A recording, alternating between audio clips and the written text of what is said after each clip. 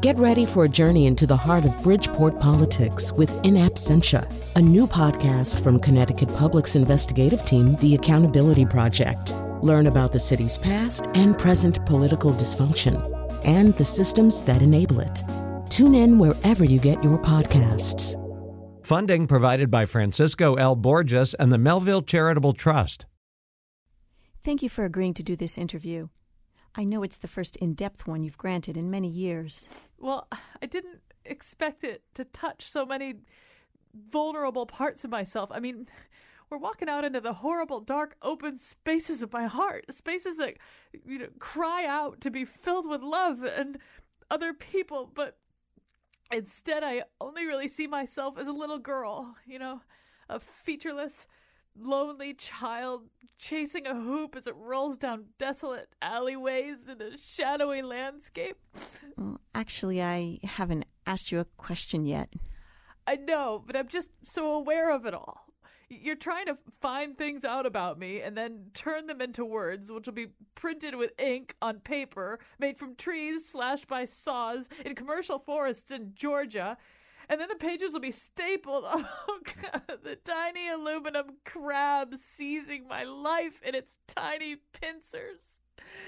And then the magazine sits in a newsstand run by a Ukrainian man who left his family behind and came here promising to send money back, but he never did. And here comes a customer, a woman who just failed her CPA exam and standing there in cheap boots from... Okay, stop. Seriously, stop. You have to quiet down your monkey mind. Did you say monkey? That's my trigger word. My publicist was supposed to tell you that. Okay, I'm turning off the tape recorder now. No. Keep this. This is me, the real me. Let's keep talking while everybody else listens to the nose. And now he spilled his guts in his bacon aficionado profile. Colin Mackin. Yeah, I didn't realize Bacon Aficionado that they went so deep. I just thought I was going to be talking about my relationship to bacon. All right. Well, as you heard in that, the intro kind of sets up two different things that we're going to be talking about today. One of them is the movie The End of the Tour, which is in fact about this invasive interview, an attempt by a journalist named David Lipsky to interview David Foster Wallace right at the end of his book tour on behalf of Infinite Jest. That was the novel, this tour de force novel that made David Lipsky and everybody else from Wallace's generational cohort feel as though they were destined to compete at best for second place for the rest of their lives. And so there are all these layers to this interview, and we'll be talking about all the layers to the interview. Some of it is that invasiveness that Janet Malcolm talks about in her book, The Journalist and the Murderer. Some of it is the competition that Lipsky feels. Some of it is the revelation of how completely vulnerable David Foster Wallace really is and what that winds up meaning or not meaning to David Lipsky. Anyway, we'll be talking about this remarkable movie and two pretty remarkable performances by Jesse Eisenberg and Jason Segel. But we'll also be talking about a profile we read that was kind of startlingly similar in a lot of ways. It's a profile by a writer named Joe Lovell. He is profiling Stephen Colbert, and he kind of gets underneath whatever mask Stephen Colbert ever wears for his comedy and meets something resembling the real guy. And the parallels which kind of shocked all of us, I think. Towards the end, we're going to try to talk about the Ashley Madison data dump, what it means. We might be focusing a little bit on the Duggar family, but there's so many ways that we could kind of unscrew that particular jar of the Ashley Madison one, and dump its contents out onto the airwaves. So that's all coming, plus endorsements. Let me mention who's here. From Trinity College, Professor Irene Papoulis. From The Cut, an online magazine dedicated to the increasingly grumpy generational cohort of young Connecticutians, young adult Connecticutians, Teresa Kramer, and from Trinity Cine Studio, James Handley. So we're going to start with The End of the Tour. We all saw this movie. By the way, if you did too, you can call in at 860-275-7266. 860-275-7266. I'm really interested to hear what you all thought about the movie. We didn't share too much about it as we emailed back and forth in terms of what our reactions are. Maybe we should start with the guy who shows movies for a living. I thought it was really interesting, actually, that we actually didn't share ideas, which to me is kind of I very much like to see a movie, for example, without knowing too much in advance. I love the fact that I went to see this without having read any reviews or And I loved the movie. I thought it was extraordinary. If nothing, I realized after it was over, wow, this is amazing. A movie that was all talk, and it was actually about ideas, and it was... it was sort of my junk food with Andre. Right. But it's kind of interesting not to talk about the movie for a while and think about it. That I personally have found David Foster Wallace intrigues me, and I always find myself picking up his books, and I read part of it, and I find that the density of it is very intimidating to me. And so I find I can't sit there and sort of feel that I've got to continue this. Like when I come back home, I find myself picking up something, then coming back to it, then coming back to it. And the film is kind of interesting because it gets that about the sort of episodic nature of what's going on in his mind. And I think there's a real contrast in the characters. Jesse Eisenberg has this sort of intense analytic quality that is constantly probing and then is sort of defeated by a much larger sort of sense of sort of almost a morphic explanation of what David Foster Wallace is seeing. It's like trying to be that Jesse Eisenberg is a sort of sharp intellectual approach to that, but David Foster Wallace is not that intellectual approach. And I'll get back to what I thought, having read the Stephen Colbert profile afterwards, which was very informative. But it was a really absorbing film and makes me want to see it again and really sort of get a sense of the characters, real depth to characters, which was something very special to me. Yeah, Teresa, I don't know. I mean, I almost just want to hear each of you just give your little take on it, because this movie can mean so much. Oh, I forgot the list of the. Could somebody give me the list of the clips? We have clips, but I forgot to bring the list in. Somebody will bring it to me. But so we do have clips from the movie. But yeah, maybe just the best thing to do is each. I mean, you can see this movie so many different ways. And I have to say that I was sitting in the movie theater when it ended, thinking I was having this kind of Truman Show moment, and thinking, did they just make this movie for me? Because this is like everything I think about all the time. So then I asked the people sitting behind me if they liked it, and they did too. So I felt a little bit better about that. But yeah, go ahead. That's funny you say that, because I did like the movie. I liked it quite a bit. But part of the thing, when we started talking about going to see this movie, sort of the first thing I said was that I have not read Infinite Jest and do not plan to, because because I sort of feel the opposite way of what you just said, Colin, in that I'm like, this is not made for me. This is not what I think about.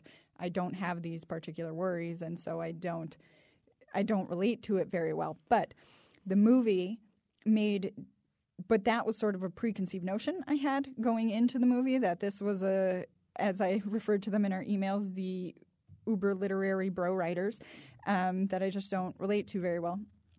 But of those writers, I feel like David Foster Wallace is the most likable, the most human, the most. Could you just say why you don't relate to them? What it is about? So part of it is I think there's just this distinct maleness to it that there are these worries about like, oh, I accomplished this great thing and that's still not enough for me. And I personally don't have that, just because I'm like, oh, I don't want to be a CEO of a company. I just want to like hang out with my dog. So I don't necessarily share a lot of the sort of.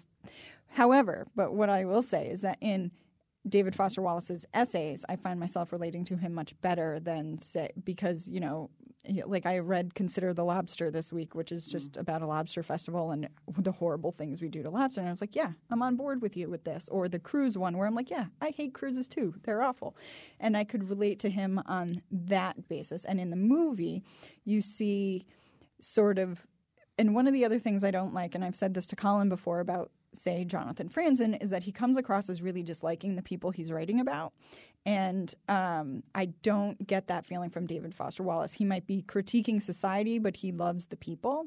And I think that came through in the movie very well. All right, before we hear from Irene, let me just play a little clip from the movie that sums up a couple of things that James talked about and Teresa talked about. In the case of James, you're going to hear in this clip the way in which David Foster Wallace, he kind of positions himself, which he also does in his prose. On the one hand, he's written this, lapidary prose that is also just sort of epic in its reach. But there's something kind of willingly and willfully lowbrow about him, and he's not as analytical as the Jesse Eisenberg character, and he says the major addiction of his life has been television, and I think you can also hear in this, so you can hear a little bit of the lowbrow in him, and maybe a little bit of the lowbrow in him that Teresa talks about too. This is him talking about he's getting a question from Jesse Eisenberg about why there's an Alanis Morissette poster in his apartment.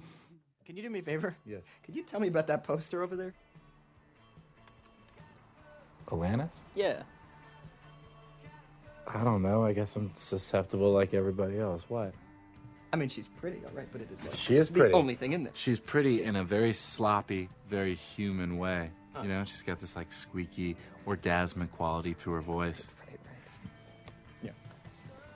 Here's what it is. What? A lot of women in magazines are pretty in a way that is not erotic because they don't look like anybody that you know. That's true. Yeah, like you can't imagine them putting a quarter in a parking meter or like eating a bologna sandwich.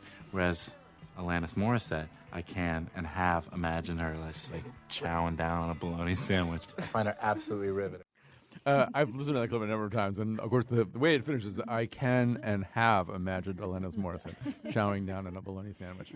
Anyway, Irene, it's your turn. Yeah, who puts squeaky and orgasmic in the same sentence and makes it work? You know, I think it's interesting because I really like the movie too, and I think probably for reasons similar to why Colin liked it, in the sense that, which is kind of funny since I'm a woman, but I sort of felt like I could just relate to both of them in really strongly, because, and for David Foster Wallace, it's the sort of morality. So it's not highbrow or lowbrow. It's just like trying to be morally right and feeling like, and struggling with that and feeling like, I mean, Colbert seems to have that too, you know, and I think that's why I feel like that's why people love him so much. It's because he's trying harder than we are to be morally right. And I thought that came across in a really interesting way. Just the struggle of that, and also the struggle of trying to understand someone like that. So for the other David, trying to understand, you know, and grasp who David Foster Wallace is and all his complexity, and feeling like he knew that he wasn't as good. And, you know, that whole story is very interesting. I mean, for me, the only thing that really bothered me about the movie was that we didn't see the reading. You know? Right.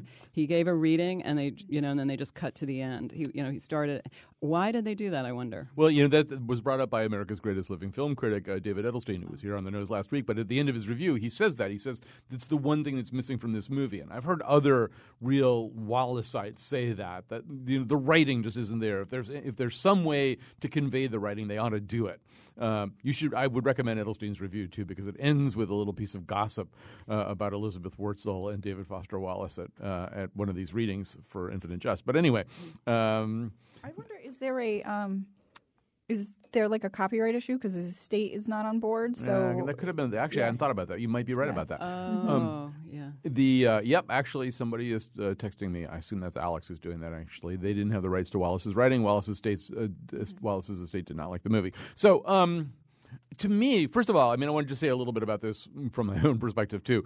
Having been occasionally interviewed, but more often writing profiles of people. And one of the things I thought about while watching this was I did a profile of a band, and they had just been signed to their first. This is kind of like an Almost Famous thing, you know. They'd just been signed to their first big label contract, and they were very familial in their behavior, and a little bit they were constantly sort of closing ranks to keep me out, and then opening back up because they really wanted me to come in. Much the way you see in this movie, right? You know, Wallace is very ambivalent about, you know, what does he want to say? What does he want to have said? It's such an incredibly difficult thing, too. If you can imagine, we all live our lives not all that self-consciously, right? Not certainly, what does Wallace say, at the raped by psychic Bedouins level of self-consciousness. So if somebody asks you to explain your life, what you're doing and everything, it's pretty hard, actually. It's a pretty hard thing to do. Anyway, I was working with this rock band, and I was being the Jesse Eisenberg guy, and this involved just sort of hanging around and around and around, waiting for them to kind of forget who I was, and at least forget what mission I was on. And I was like the roadie at times. I would help them load equipment into gigs and stuff. And anyway, eventually I wrote the piece, and then here's the other part of it. So right before this process was ending, I was in the green room with them before a gig, and they would have these little meetings, and they clearly had a little meeting about me, and they said, Colin, we decided we really like you and that we want to be friends with you, and that, when this thing is over, and everything, we want to just go on, being friends the way we have and stuff. And I was sitting there thinking to myself, yeah, you probably are not going to want to do that. Not because I didn't like them or anything like that, but because this process is so intensely violating. And because the way that I see you is never the way you think of yourself. So, you mean after they read the article, they wouldn't want to? Yeah, they wouldn't want to. Yeah. And so when the article ran, it ran as a cover piece, and I didn't hear from them, and I didn't hear from them, and then they were playing a gig down here, and they said, we want you to come and see us. This is after weeks of silence, and I ran into the lead guitarist in the hallway, and he said to me, that article was the truest thing that's ever been written about us, and as such, the hardest to read. And we didn't become friends, because and I think this movie really gets at that whole Janet Malcolm thing. Totally, I agree with that. I think that's the core of the of Jesse Eisenberg's acting in this film too. He gets that about David Lipsky, that it's this extreme tension, really, that he's trying to get David Foster Wallace to go to a place where he doesn't really want to go. And David Foster Wallace is constantly emitting signs that he wants him to be a friend, or to actually establish friendship in order to be able to tell the true story. Is it impossible to be friends with someone who's writing a profile of you, I wonder?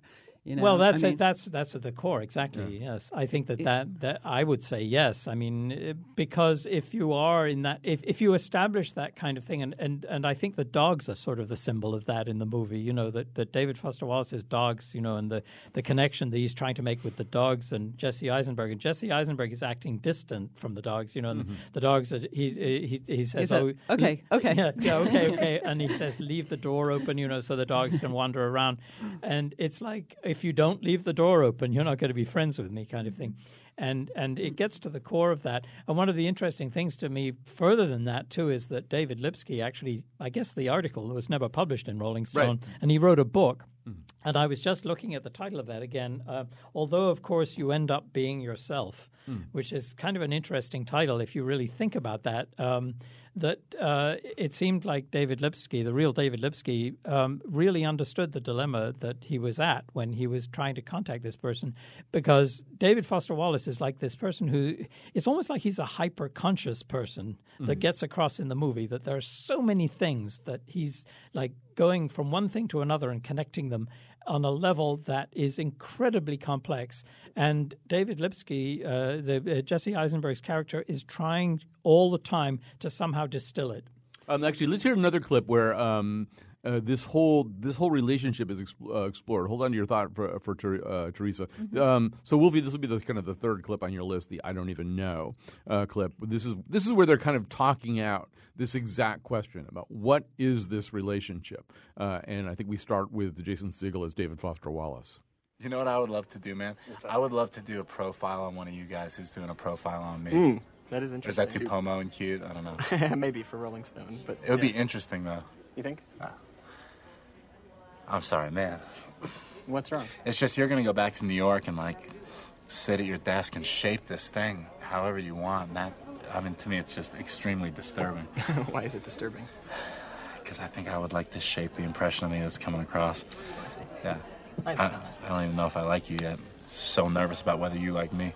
So, Teresa, one of the things I found myself, maybe because I saw myself, cringing at the Jesse Eisenberg depiction of David Lipsky. And I don't want to give this scene away too much, but there's a scene near the end where there's almost a ransacking of David Foster Wallace's life that happens. And it happens pretty remorselessly on the part of David Lipsky or Jesse Eisenberg after they've been through a bunch of iterations of their relationship. I mean, things have kind of broken down and then been reassembled in a much more interesting and potentially intimate and genuine way. And once again, there's violation after violation going on. I mean, I don't know. Did it strike you the same way, or did you just sort of see David Lipsky as on a defensible quest? He's got a job. He's got to do it. It's funny. It struck me more as silly because I was thinking, you've been in this man's house for obviously they left and they came back, but he's probably been in this guy's house for a good 24 hours collectively. I'm like, you haven't just jotted notes down this entire time about the room you were in or whatever you saw.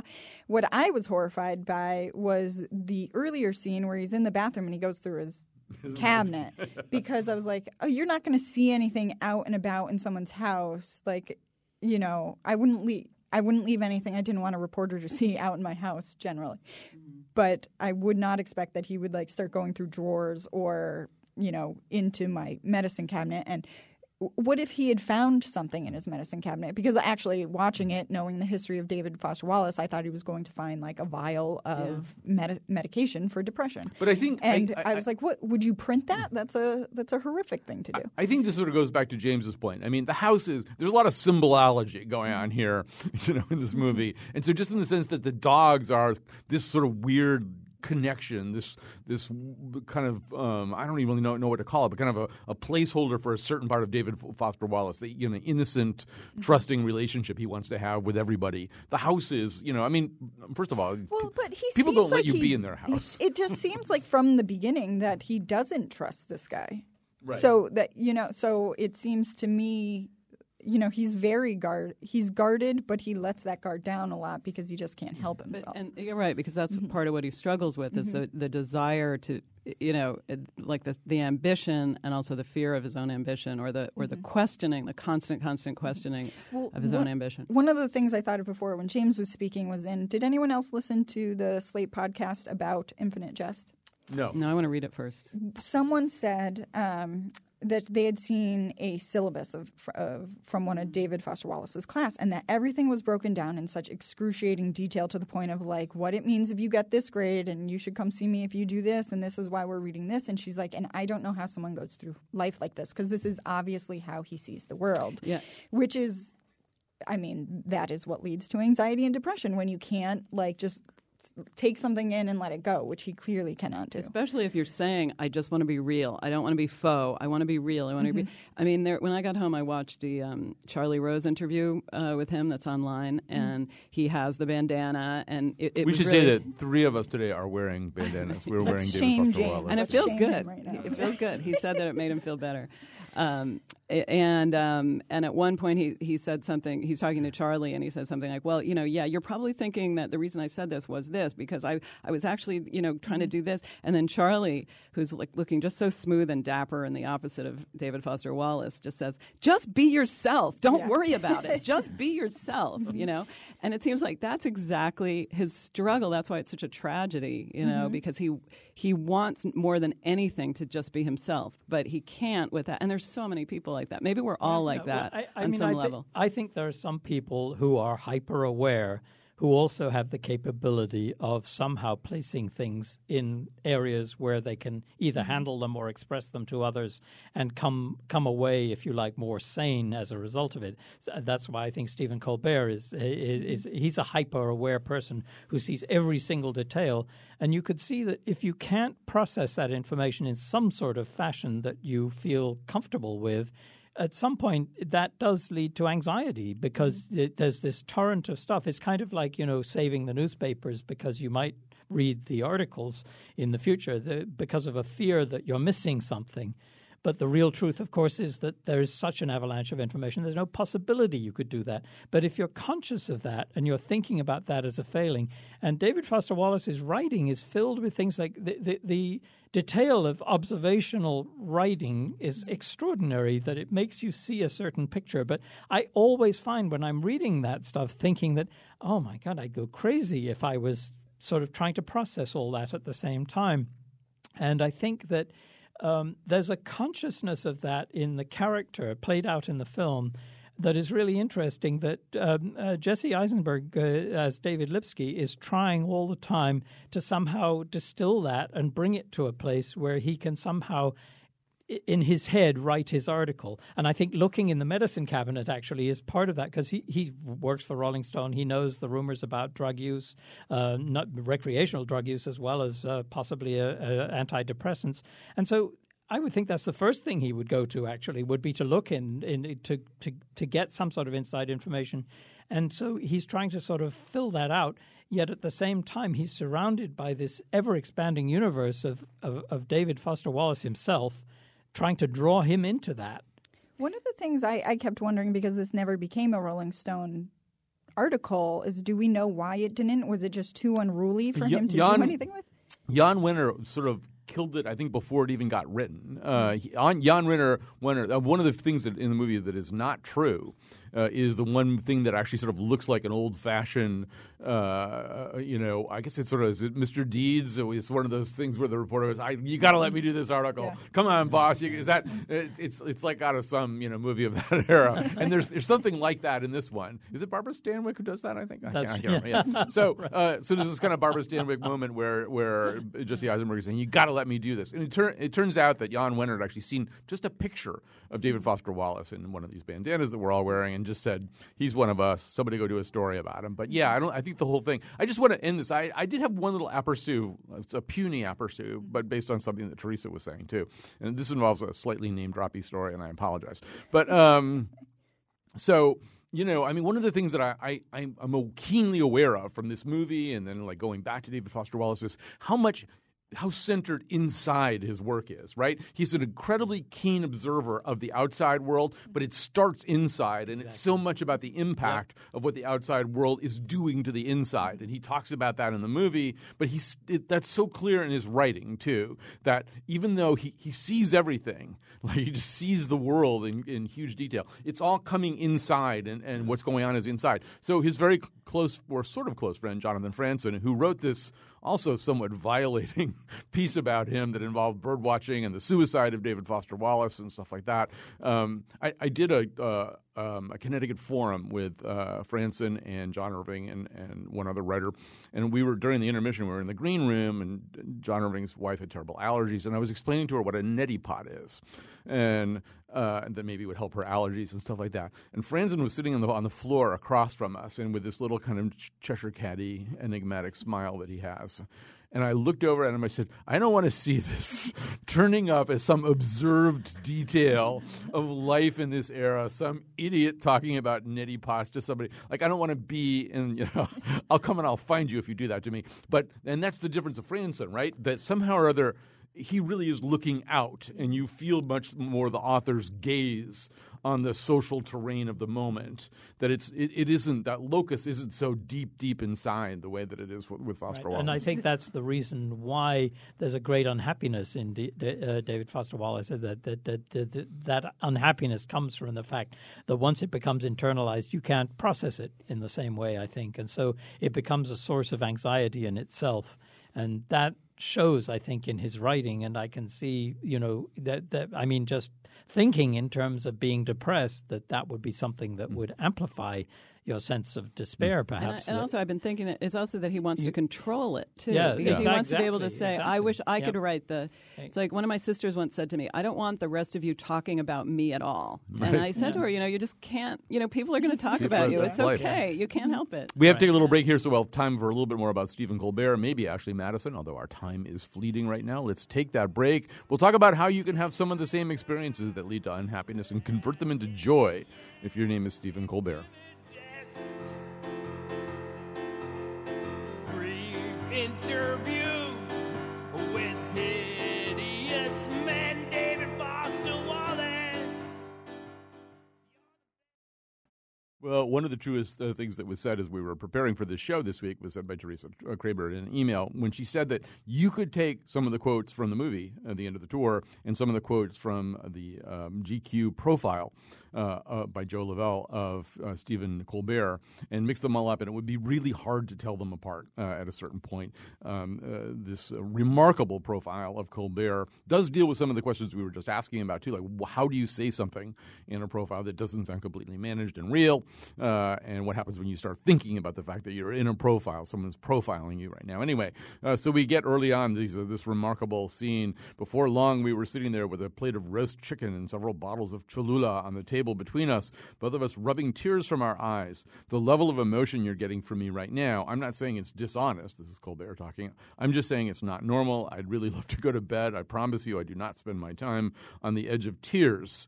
And then Lavelle wrote, and this sounds so much like David Lipsky, I've easily played the recording of that conversation a dozen times, only one of them in order to transcribe. And while we spent plenty of time talking about comedy and the conventions of late night and the sheer practical challenges of doing a show twice as long as his old one, the thing I've been thinking about the most since my time with Colbert is loss. And then we get this incredible profile. And I mean, most people know that Colbert suffered this just horrible loss when he was very, very young, 10 years old, I think, this plane crash that killed his father and his brother.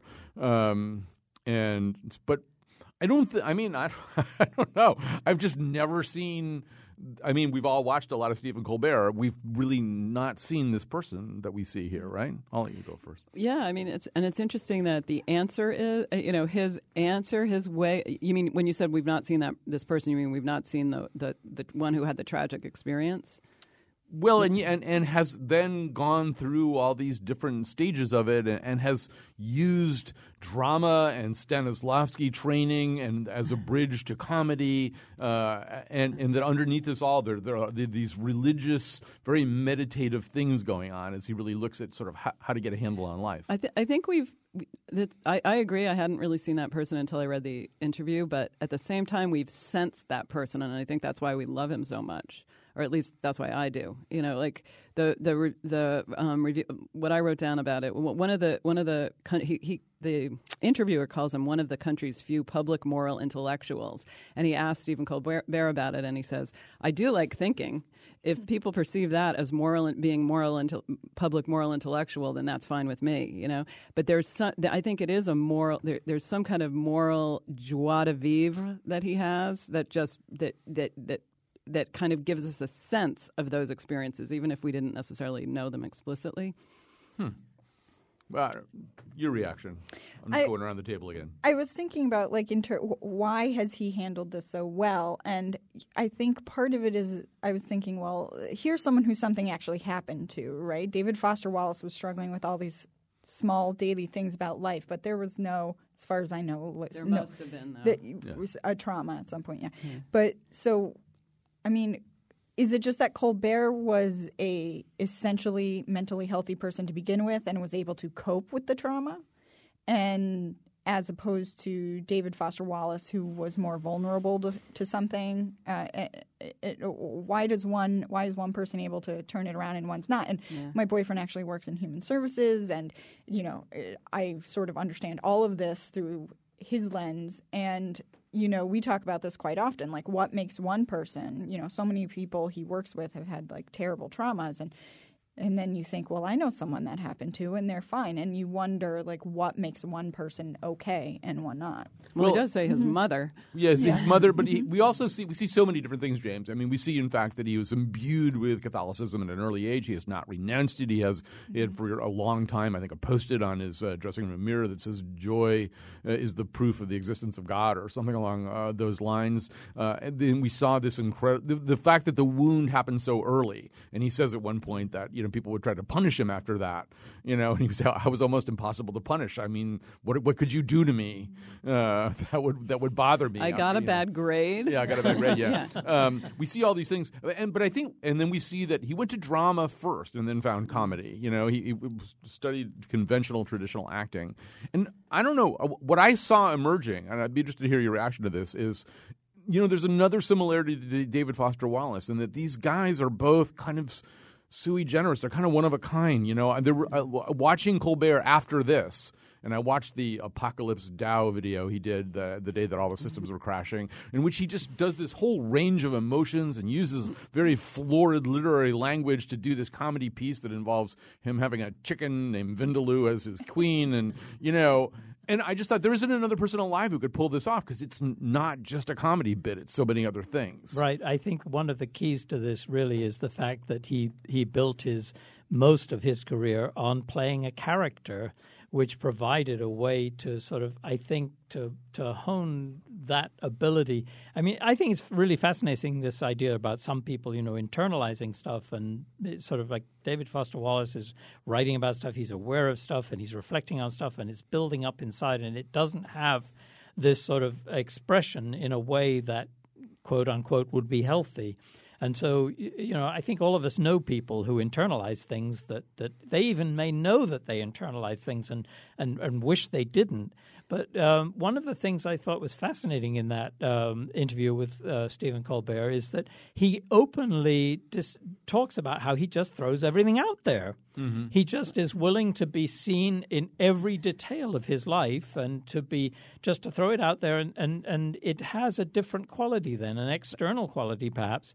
And by having this character that he's played for so long on TV, that he's able to also act out in a way that is sort of safe, if you like, and not take some of the risks that would otherwise perhaps be encountered if you were actually not playing that character. And I think one of the most fascinating things about him is his transition now to a different role where it isn't really a role that he's going to be trying to do really recreate himself in a new way. And who knows what is it about a person who's able to sort of take all of that mess, if you like, all of those things that happen, and then grow from that and be able to throw it out there and not care what people think about it. One thing that I thought was fascinating was the way, because it's not caring what people. He likes to embrace the discomfort.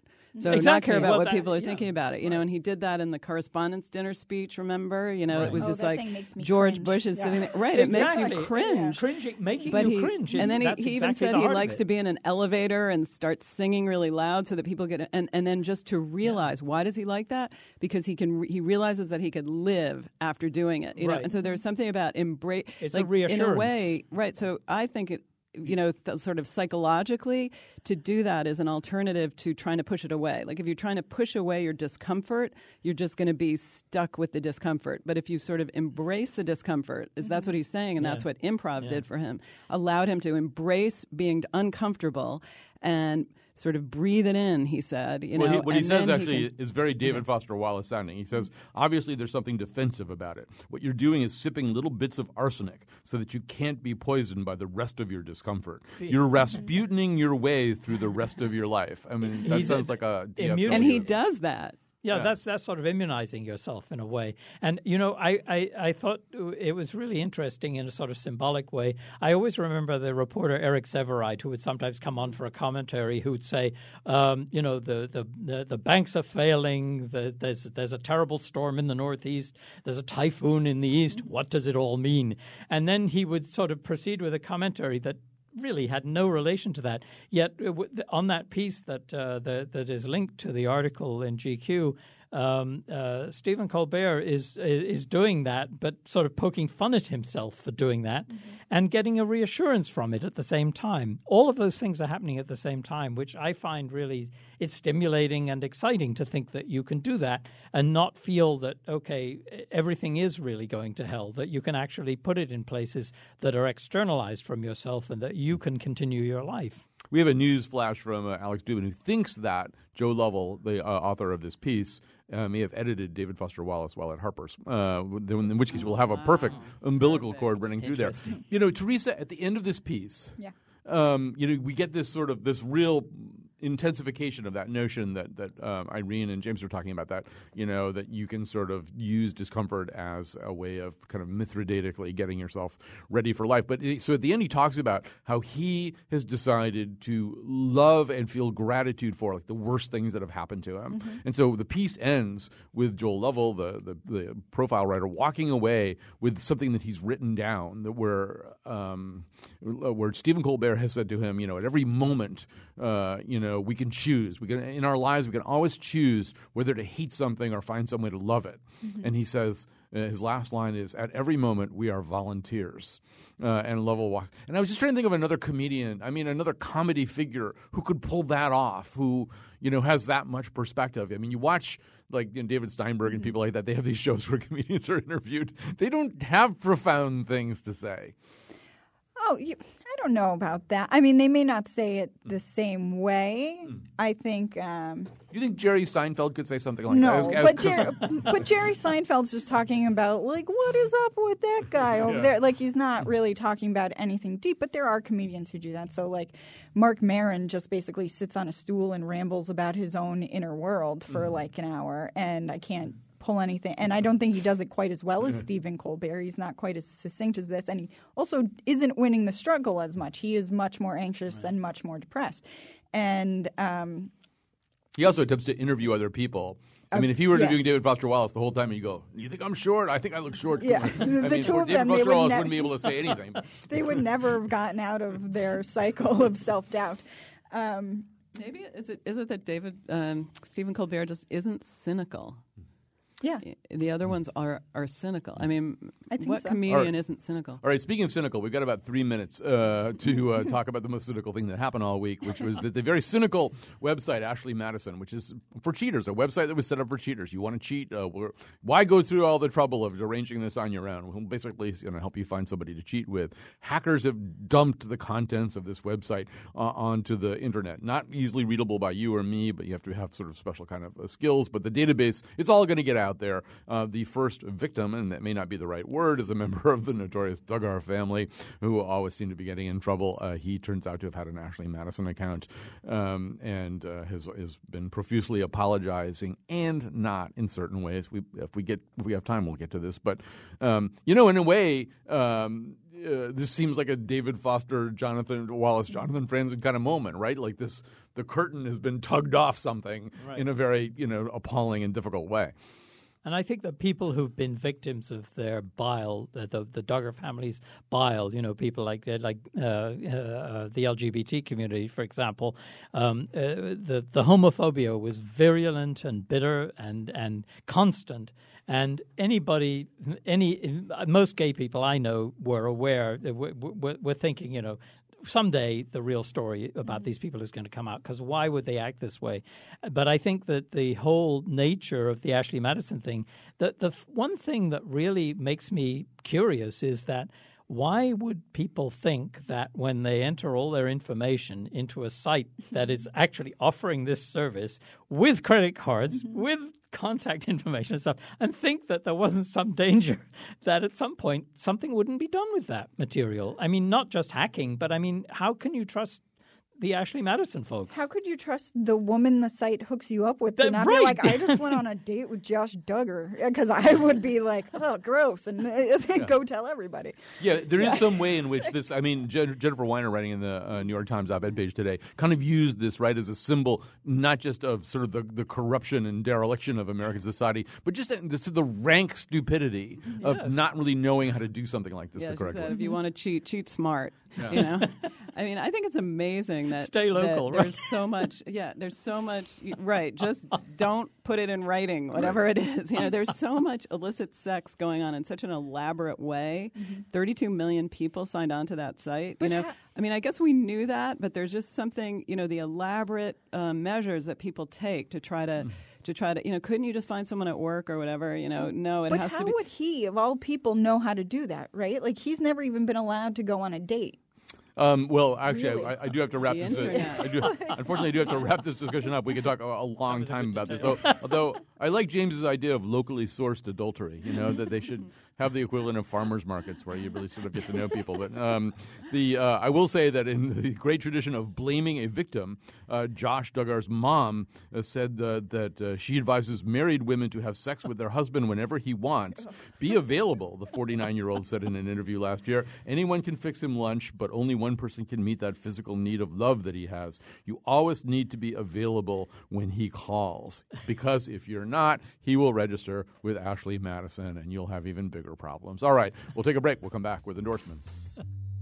What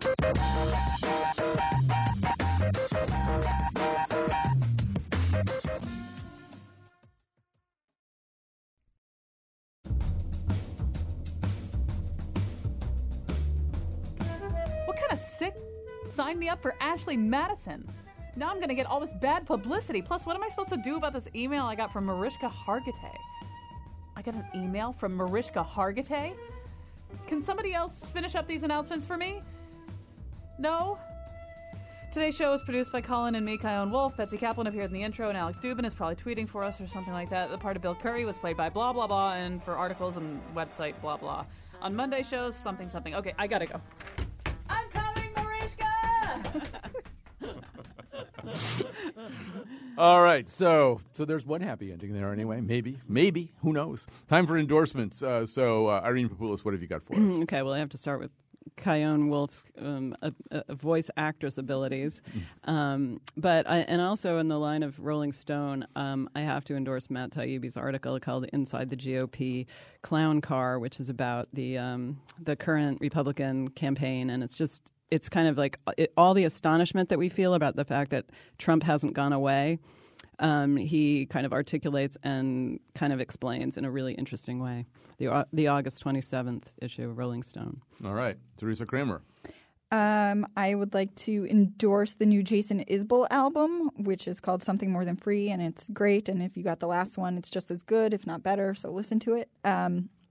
Also, I've been hesitating to actually endorse a podcast called Race Wars, but I'm going to do it because Alex Bloomberg of NPR fame also came out pro race war podcast, and it's a couple of comedians and their friends and all sorts of people. Sometimes they bring in, like they brought in the Black Israelites and then had them fight with some sort of run-of-the-mill Jewish people about what it means to be Jewish.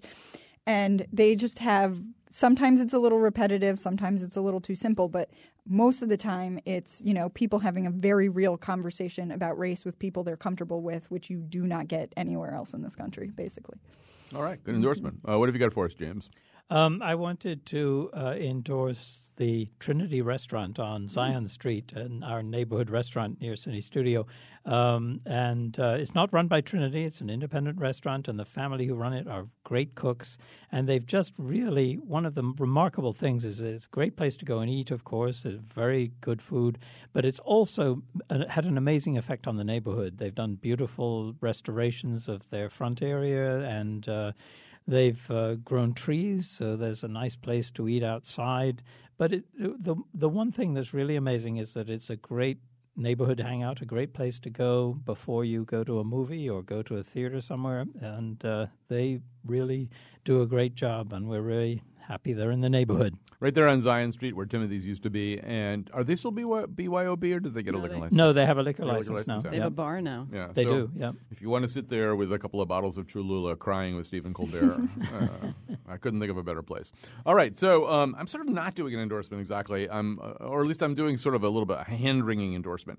So for many years, Guitar Under the Stars has been one of the events that sort of really defines Hartford. I mean, it's sort of this thing down by the river. It's part of Riverfront Recapture. It's co-produced by Riverfront Recapture and the guitarist Daniel Salazar, and who's a Hartford area guy, although he's right from the border originally. I think grew up in El Paso, Texas.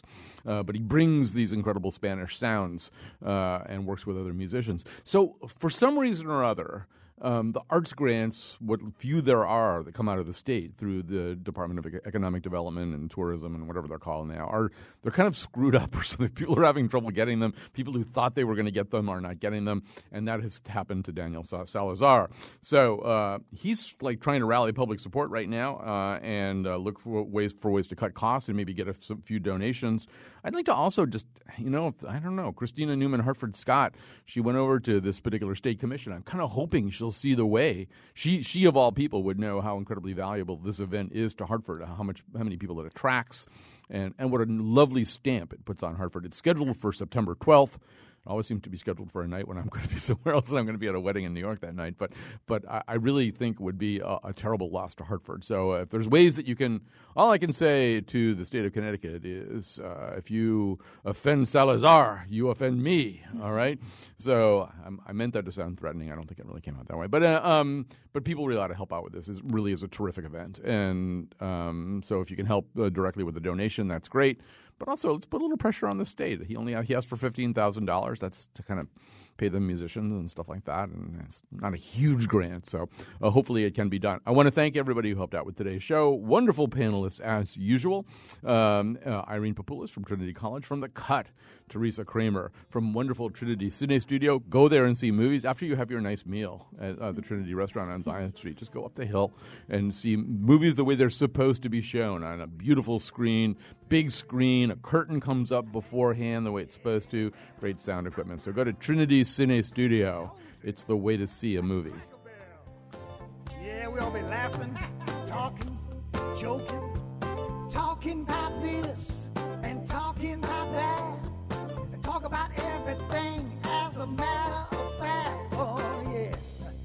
about Torrington, Vernon, Danbury, Waterbury, Alderberry, Woodbury, hitting on New Britain, Vernon, I already said that one, Avon, Farmington, yeah, yeah, yeah, yeah, yeah, yeah. On the radio. See you on the radio. On the radio, baby. You and me talking, laughing down on College Acting Road. One last question. You have to live the questions now. Perhaps you will then gradually, without noticing it, live your way into the answer. Wait. Isn't that a quote from Rilke? Live the questions, I said.